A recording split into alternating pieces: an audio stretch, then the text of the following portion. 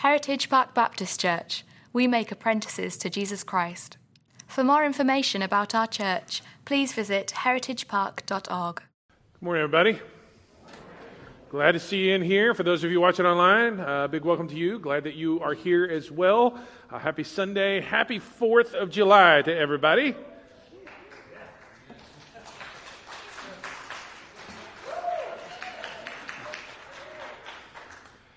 There's coffee over here if you need some. Just need you to know. Normally, people don't do that kind of lackadaisical, mild responsiveness until I actually start preaching. But maybe it was just because I was up here, so I don't know. Grateful that you're here. Grateful to live in this country. Yeah, man, what a good thing, and what a way that God has blessed us. There are brothers and sisters who are gathered all across the world today, celebrating the life and the death and the resurrection of Jesus. And they don't get to worship like we do. They don't get to worship as freely as we do. And so we'll pray here in just a minute, but with a heart of gratitude, man, we just want to say, God, thanks for what an incredible gift you've given us to be here and worship like this. We can be a grateful people without glossing over any of the problems that we've had or any of the problems that we have. And I think that's an important, even a good balance to strike. Man, we're a grateful people, and we still got some work to do. We still got some work to do around this joint? Yes, we do. And in light of that, I want to calibrate us. Some of you grew up in places, in churches where 4th of July Sunday, it was Lee Greenwood and flags and colors presentation and the whole thing. We don't do that here. Primarily, we don't do that here on purpose because we're kingdom first people. And we recognize that the hope of our nation is in the church being the church. Like it's a kingdom first mentality. We are citizens of this country, but we also are citizens of a country that is yet to come. And that is our first allegiance. And when we keep that first, Jesus said, seek first the kingdom, the rest of it happens after that. So just for clarity's sake, it doesn't matter as much who's in the White House and what they're doing. It matters a lot more who's in the church house and what we're doing. And that's who we want to be and what we want to be focused on. So in light of that, I just want to call us to a time of prayer. We're going to open up our Bibles and jump into the Word of God so that we can be the church that God wants us to be. And then we'll celebrate communion and sing a song. That's kind of the rest of the morning together. Let's pray together. Father, we just want to say thank you that we are in this place and getting to worship as freely as we do. We recognize again that there are brothers and sisters across the world today who do not have this. Some from a jail cell are whispering songs of praise and gratitude and setting their prayers before you, reciting from memory whatever scripture they can to buoy their souls and to help them float in the middle of all the chaos that is their world. Some are gathered in different places, more hidden than others, some more freely than others. We, God, are enjoying this moment. And what we want to do, and I want to just simply recognize this, and on behalf of all of us, Father, I would just want to say, God, we receive this with great gratitude, and we also feel the call, the weight, the responsibility to be good stewards of what you've blessed us with here. To whom much is given, much is required. And so we want to be good stewards of that. Help us to live in the kind of gratitude and celebrate appropriately. Keep us oriented toward the kingdom. Help our hope, full hope, to be in you. Politicians come and go. Systems rise and fall. God, you don't. You are a living hope. So we commit that to you. Please open up your word to us now and open up us to your word so that you can put into us the things that we need in order for us to be the people you want us to be. We love you. Thank you for Jesus most of all, who makes it all worthwhile. And we pray in his name. Everybody said, amen and amen and amen. If you have a Bible, 2 Corinthians chapter 5. If you don't have a Bible and you want a book in front of you, there's some on the sides of the tech booth. If you are a user of the Bible app, please feel free to open up that app and find our live event. There are communication cards in the seatbacks in front of you there. If you have anything that you want to give to us, prayer requests, if you're a guest with us and we just want to register, hey, I was here.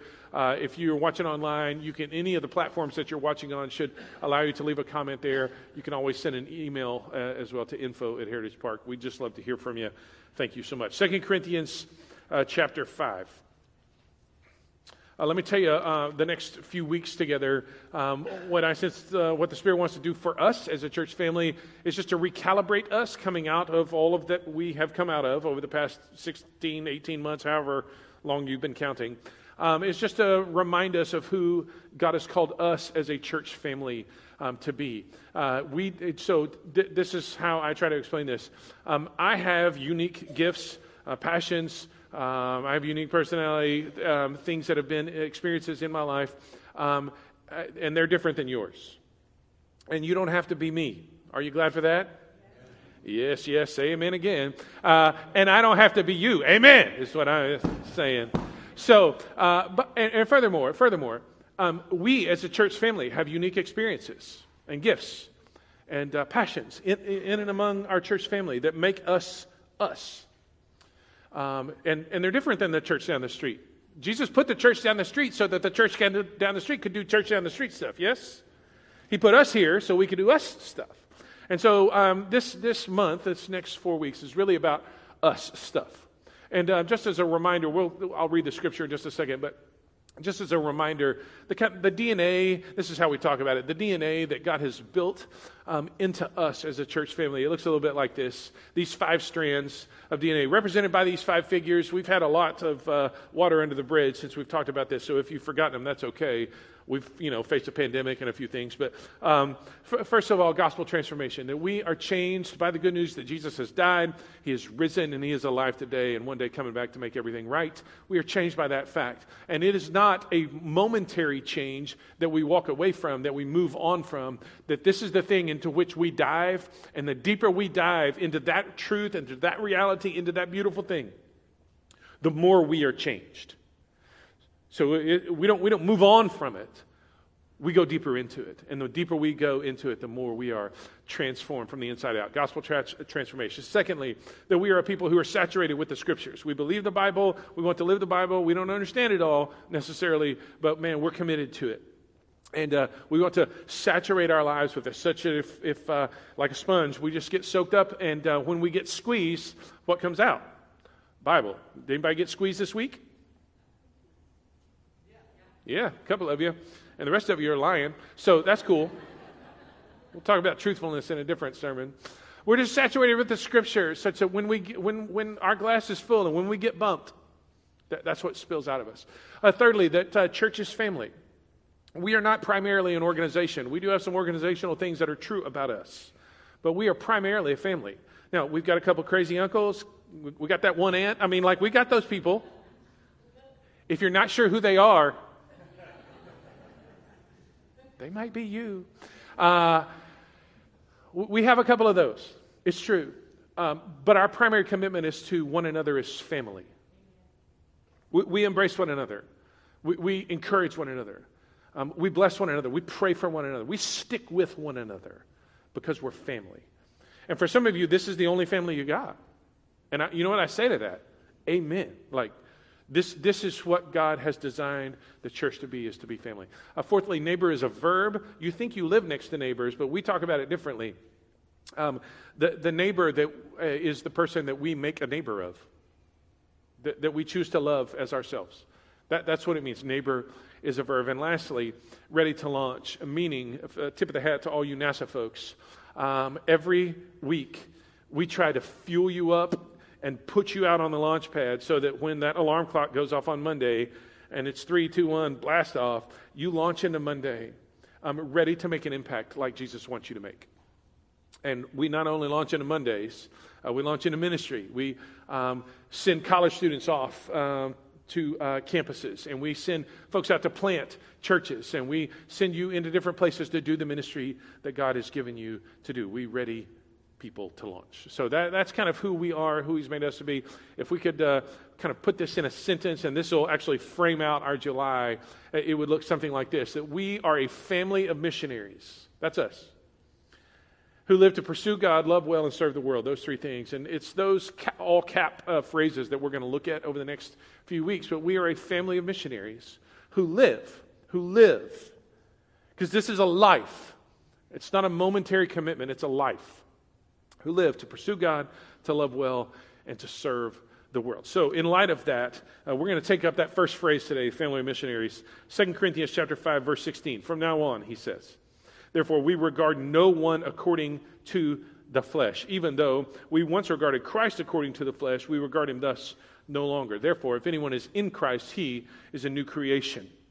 The old has passed away. Behold, the new has come. All of this is from God, who through Christ reconciled us to himself and gave us the ministry of reconciliation. That is, in Christ, God was reconciling the world to himself, not counting their trespasses or their sins against them, and entrusting to us the message of reconciliation.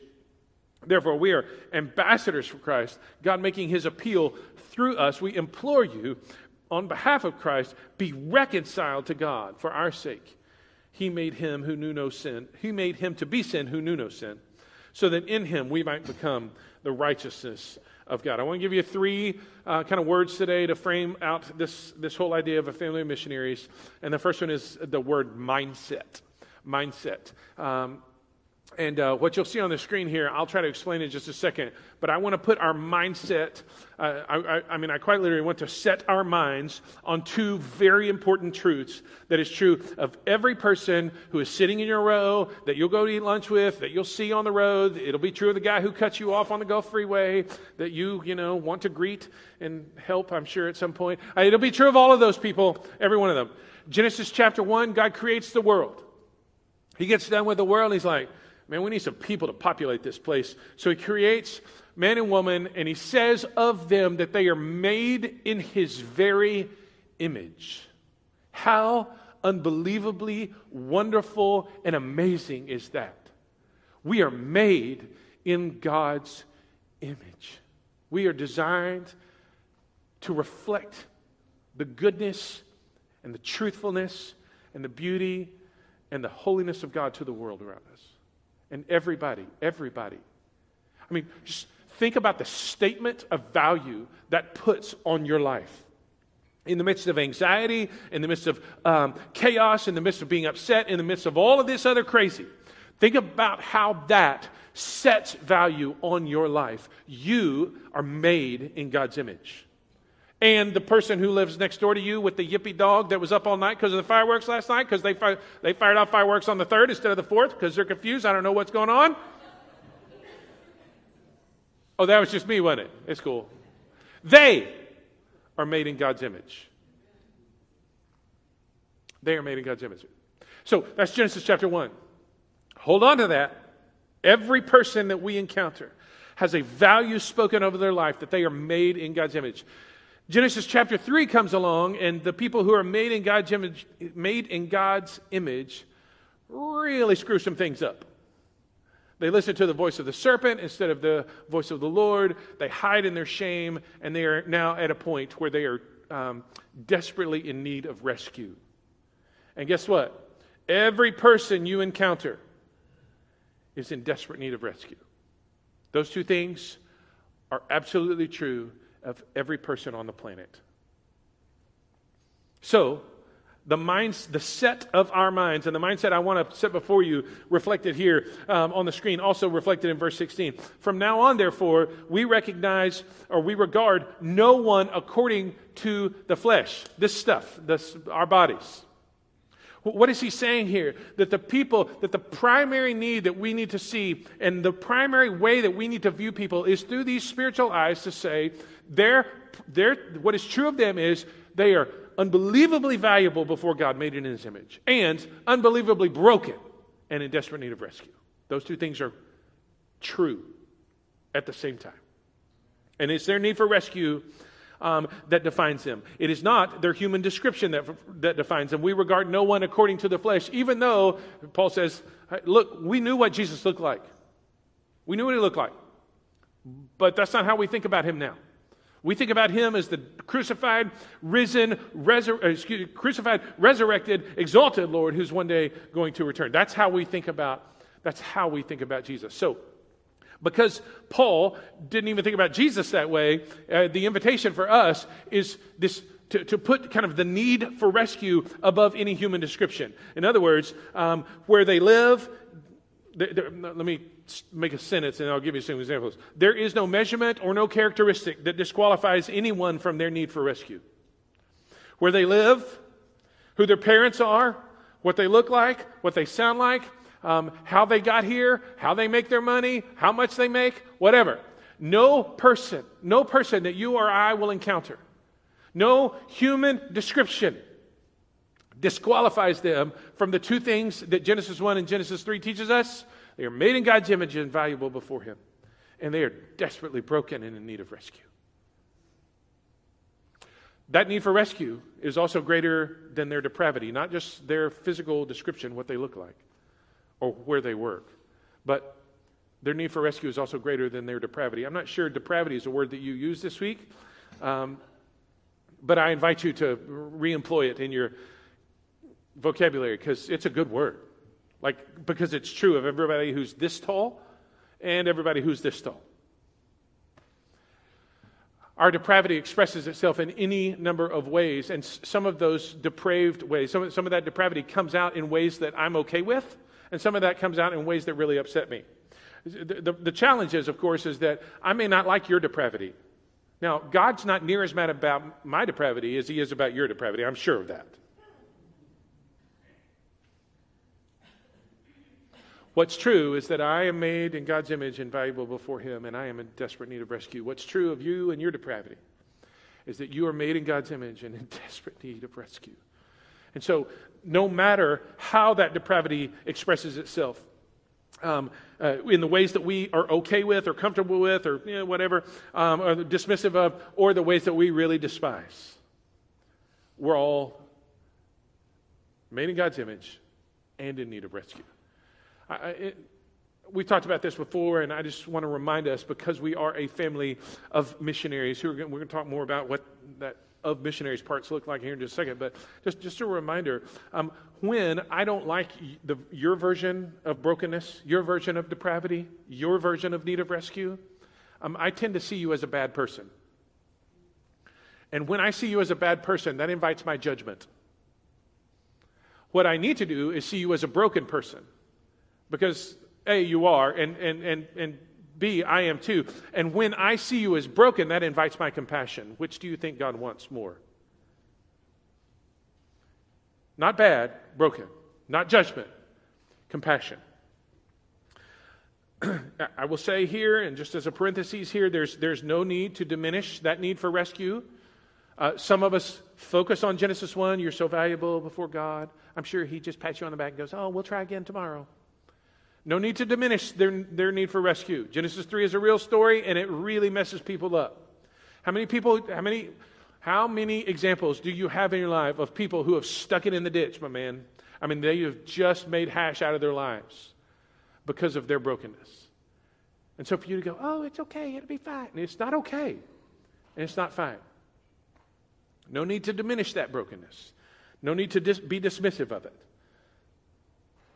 Their need is very real, and it is their greatest need.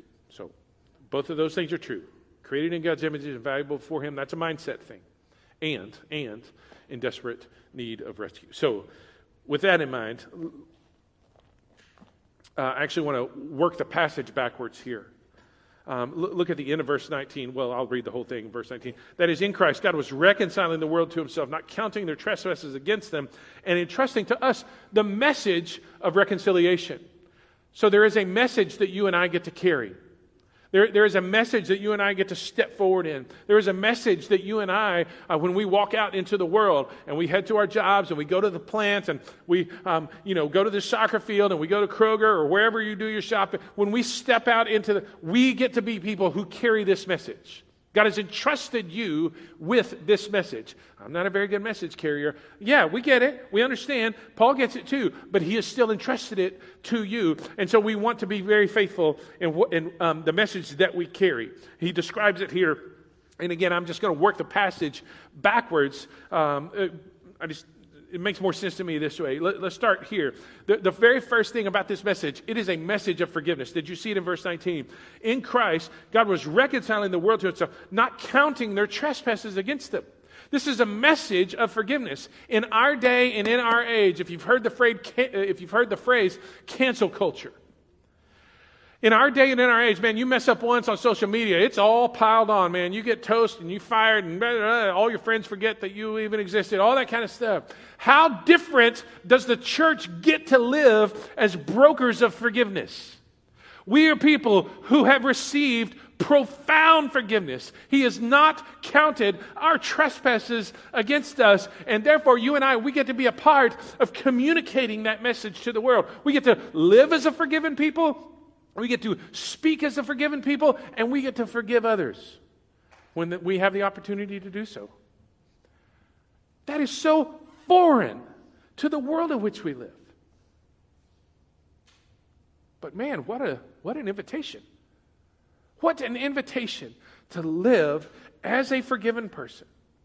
And what security comes with that? That knowing that the God of the universe has spoken over us. I am not counting your trespasses against you. Maybe a little bit more familiar if you grew up around church. Romans 8, verse 1. There is therefore now no condemnation for those who are in Christ Jesus. None. None. It's an invitation to forgiveness.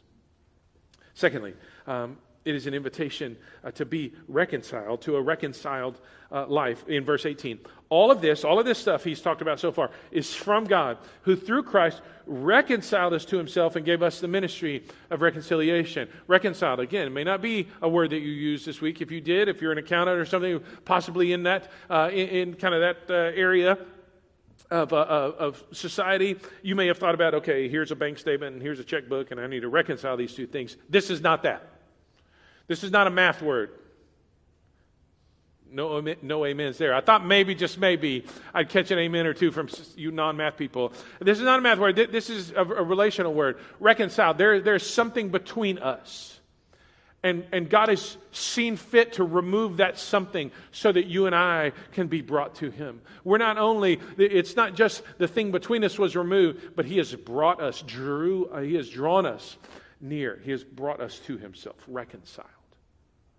Think about that. The God of the universe, with all of your junk and with all of your stuff and with all your problems and with all your challenges and with all the things that are facing you right now, all of your ailments, all of your struggles, all of the relationship stuff that's in your world, all of the uncertainty, all of the places where you doubt, all of the places where you're like, I don't know if this is worth it anymore. All of those moments, God doesn't count those against you.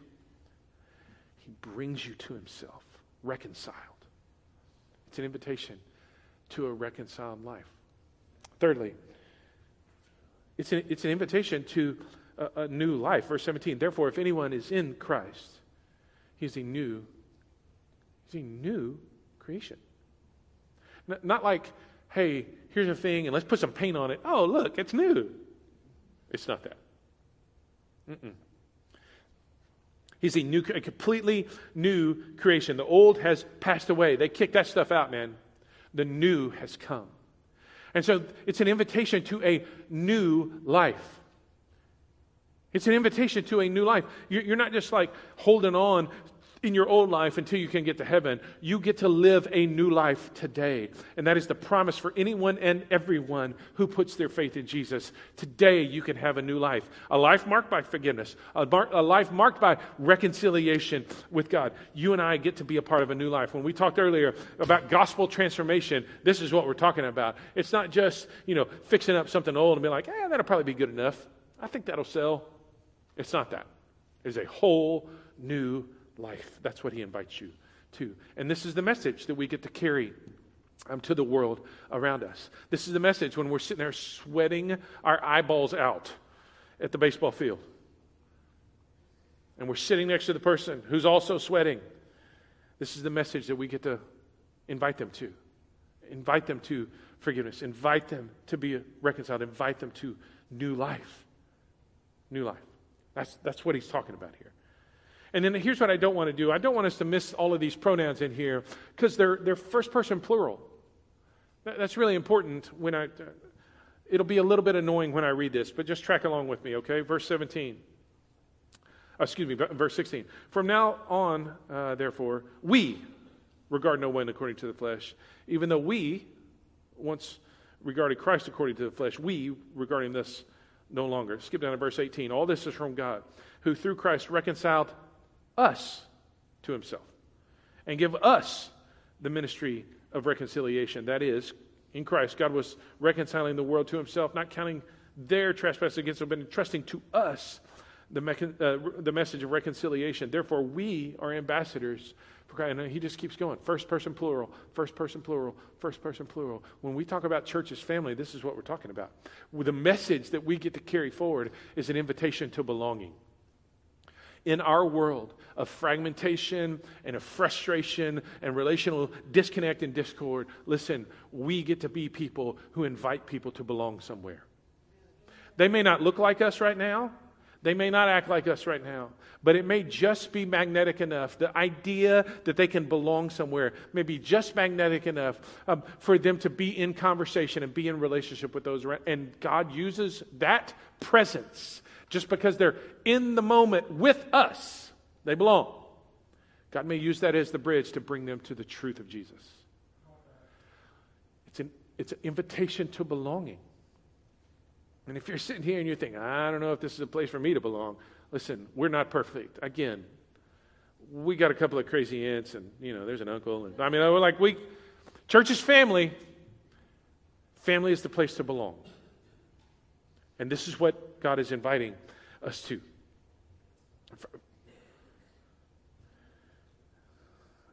He doesn't just create a new person. He creates a whole new people. That's us. Church is family. And lastly, under this message, I just want to remind us that all of this, it's only possible because of Jesus. Down in verse 21, for our sake, he made him to be sin, who knew no sin, so that in him we might become the righteousness of God. The old German reformer Martin Luther, he called this the great exchange. Here's Jesus, perfect, righteous, holy, sinless. Here's me, none of those things. Here's you, none of those things. Here's all of us, none of those things. And he takes all of our junk, all of our sin, all of our unrighteousness, all of our ugliness, all of the brokenness that's in our world, and he grabs it and he transfers it onto Jesus. He made him who knew no sin to be sin for us. And he doesn't just leave us empty over here. He then takes the true goodness of who God is in Jesus Christ, that righteousness, and he grabs that and he sets it onto us. What a deal. All of this stuff that was for me is now transferred to Jesus. All of this stuff that is for him is now mine. Such that when God looks at me, he's looking through the lens of the righteousness of Jesus for you and for me. He made him who knew no sin to be sin for us. That in him, you don't get it anywhere else, folks. In him, we might become the righteousness of God. We might have the genuine goodness of God unleashed in our lives that transforms us forever. Only possible because of Jesus. The message that we carry forth isn't tomorrow you can have a better life.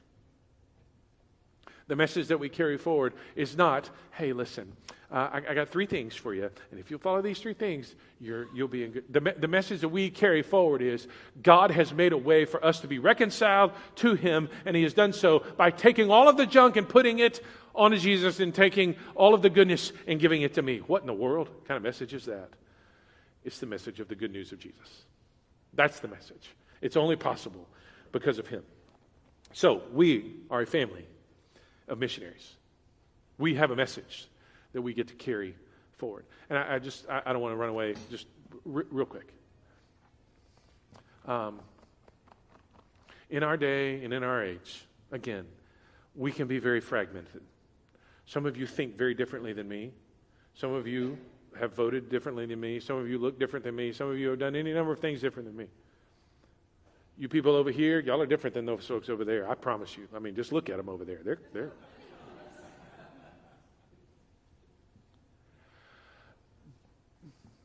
But in Jesus, we have far more that brings us together than pulls us apart.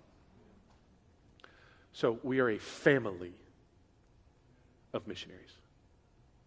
We're a family of missionaries. And what has made us family is the blood of Jesus. We have a Father, common Father, our Father, the one who's in the heavens, whose name is hallowed.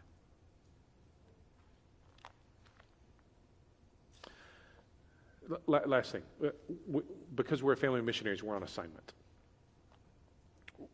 Look at verse 20. Therefore, we are ambassadors for Christ.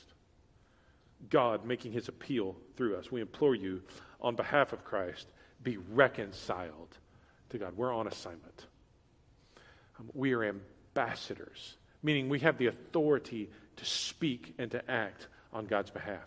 You're stepping into your work situation. You're stepping into vacation. I hope you get some vacation this summer. You're stepping into sports places. You're stepping into kids' moments. You're stepping into birthday parties. You're stepping into any number of things. You have the authority to speak and to act. Why? Because you're ambassadors for Christ. We're a family of missionaries, and we carry that with us. The authority isn't in you. God has given it to us. The authority isn't in what I have to say. The authority is in what God has already said that he wants to say through me. Ambassadors. We have the authority to speak and to act. There is no message. That previous stuff we talked about, there is none of that without mission. Like those two things are intertwined. Furthermore, like if you want to know if you really get it, my question would be, do you really share it? Like those two things go together. The message that we have been given and the mission that we have been given cannot be separated. They're together. Leslie Newbegin spent 40 or 50 years in India as a missionary, came back, wrote some stuff. This is one of the things that he said. There is no participation in Christ without participation in his mission to the world. You want to know if you get it? Are you sharing it? There's no participation in Christ without participation in his mission to the world. That by which the church receives its existence, the gospel, is that by which it is also given its world mission. The gospel brings us in and then it sends us out. That's what he's saying. As the Father has sent me, so even I send you. It's important to say here, you and I, we've been given the authority to speak and to act. And one of the measures of whether or not we understand the good news of Jesus is how much and how well and how often we're out sharing it as ambassadors. Sometimes we need a little bit of motivation. I'm just going to rattle these off here. Sometimes we need a little bit of extra oomph, a little extra motivation. Our motivation comes from Jesus. And I want to say these three things. Look back in verse 9. We make it our aim to please him, is what he says in verse 9. So we can live to please our King, Jesus. Sometimes, though, I want to please me and not him. So one of the things that might motivate us sometimes is to keep his rewards in view. We must all, verse 10, appear before the judgment seat of Christ, there to give an account for our lives and receive a reward for the same. So sometimes we need a little bit of extra incentive. And then sometimes we're like, I don't know. And this last one, that we know the fear of the Lord. And we just know that he's the king and we're not, and we need to do what he says. Sometimes that's as base of motivation as we can get to, but it's exactly what we need. Okay, that's fine. But we still have the opportunity to speak and act on his behalf. We are a family of missionaries. A family of missionaries sent out to speak and act on his behalf. And the speaking and acting part is, he says here at the end of verse 20, therefore we're ambassadors for Christ. God making his appeal. That's the second word I want you to hang on to. Appeal through us. So we're not arguing. It's not God making his argument through us. It's an appeal. It's not, hey, come here, let me tell you all of... It's not that. It's an appeal. And appeal is used in the English language two different ways. One is attraction. Gosh, I find that appealing. The other is plea. I'm pleading with you. I'm making my appeal to you. Both of those things are true. A life that is matched with the truth of the Bible is a life that is magnetic. Not to everybody, that's true. Some people will live in their darkness, and that will be how it is. But a life that brings its life in line, where it brings its existence, its actions, its thoughts, the ways that it speaks. A life that brings that in line with the Scriptures, that is truly transformed by the gospel. That is magnetic to a lot of people. It's appealing. But also, that's the attraction side, but also it's a plea. We don't have to argue with people. We just get to say what we know to be true. In John 9, famous story, famous line from a hymn too. In John 9, a blind guy gets healed and he gets called before the authorities and they're like, tell us what happened. He's like, actually, I don't know. I was blind and now I see. That's my testimony. That's not an argument. That's an appeal. That's a plea. That's what we get to make. It's true. There'll be people who may not be ready for it. You may face some blowback. That's all true. But we get to be people who plead with people to put their trust in Jesus. The message of forgiveness, of reconciliation, of a new life, of a place for belonging. That's what we're inviting people to, and it's only true because of Jesus. Last thing. Some of you have gotten that, and you've lived as a missionary or a part of a family of missionaries in your family with your spouse or with your kids or with your parents or whatever for a long time. And you think to yourself, yeah, thanks for that. I'm not sure it's actually working in so-and-so's life. I mean, it doesn't seem to go. Nothing seems to stick. Here's what I want to plead with you in this moment. Don't you for a moment give up hope. Don't do it. Some of us have been praying. Right before the pandemic hit, we were in this initiative called Who's Your One? And we prayed and prayed and prayed for a year plus for these people who don't know Jesus. And for some of us, we haven't seen any progress yet. Don't give up hope. Some of you haven't been praying for a year. You've been praying for decades for the same person. Don't give up hope. Some of you think to yourself, that person over there, they're never going to come to faith in Christ. Never. Not going to happen. Don't give up hope. The guy who wrote this, his name's Paul. Before he was Paul, he was Saul. He was a persecutor of the church, a blasphemer, somebody who was anti-Christ. One day he's riding along the road. God knocked him off his donkey. Every so often, just about the time we're ready to give up hope, God will knock somebody off their donkey. And they'll need a voice there to say, let me tell you about what just happened. Don't give up hope. We're going to come to a time of communion precisely because we are a people of hope, a family of missionaries. What has made us family? The gospel, the good news that Jesus has died. He has risen, and one day he will return to make it right. What makes us missionaries? The gospel, the good news that Jesus has died, and he has risen, ascended to the right hand of the Father, and one day is going to return and make it right. So I'm going to invite all of you to close up, so whatever you need to close up, and just give yourself a moment here to settle in. Take a moment, and if you need to bow your head and pray, maybe do some business with God where you are. If there's unconfessed sin in your life, you want to say some things to God, please go ahead, say them to him right now. The good news is, when we confess our sins, he's faithful and just to forgive us of our sins and to cleanse us from all unrighteousness.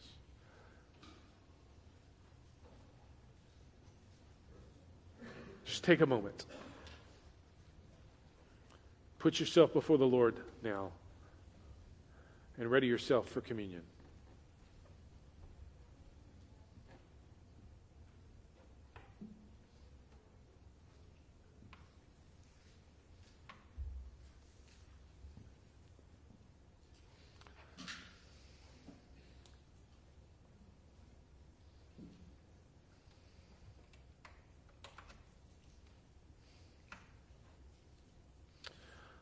on the night that Jesus was betrayed, before he went to the cross, he had his followers in a room.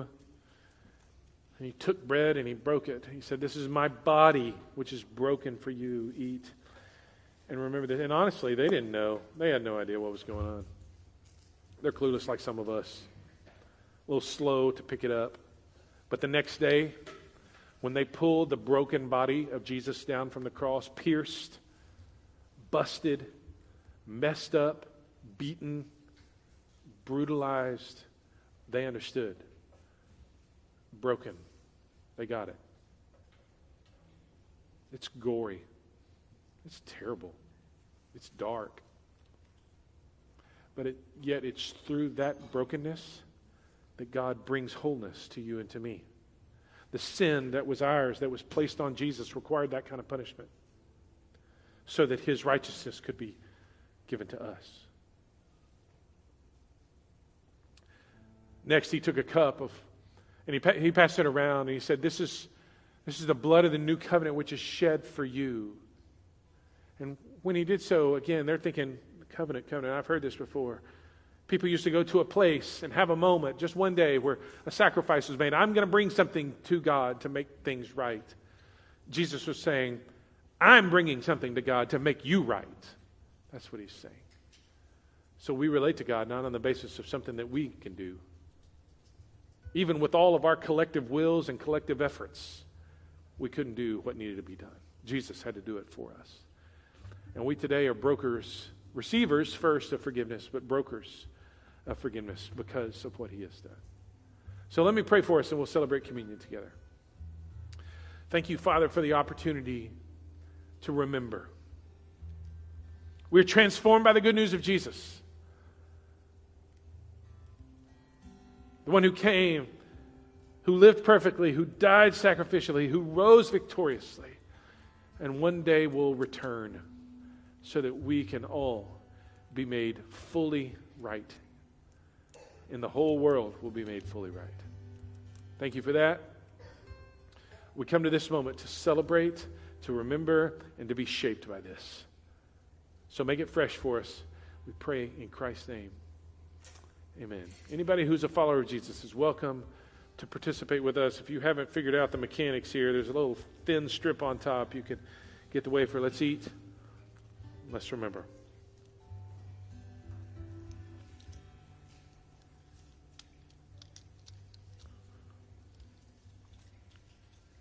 This juice represents the blood of Jesus, forgiven by which we have forgiveness. Let's drink and let's remember. Amen and amen.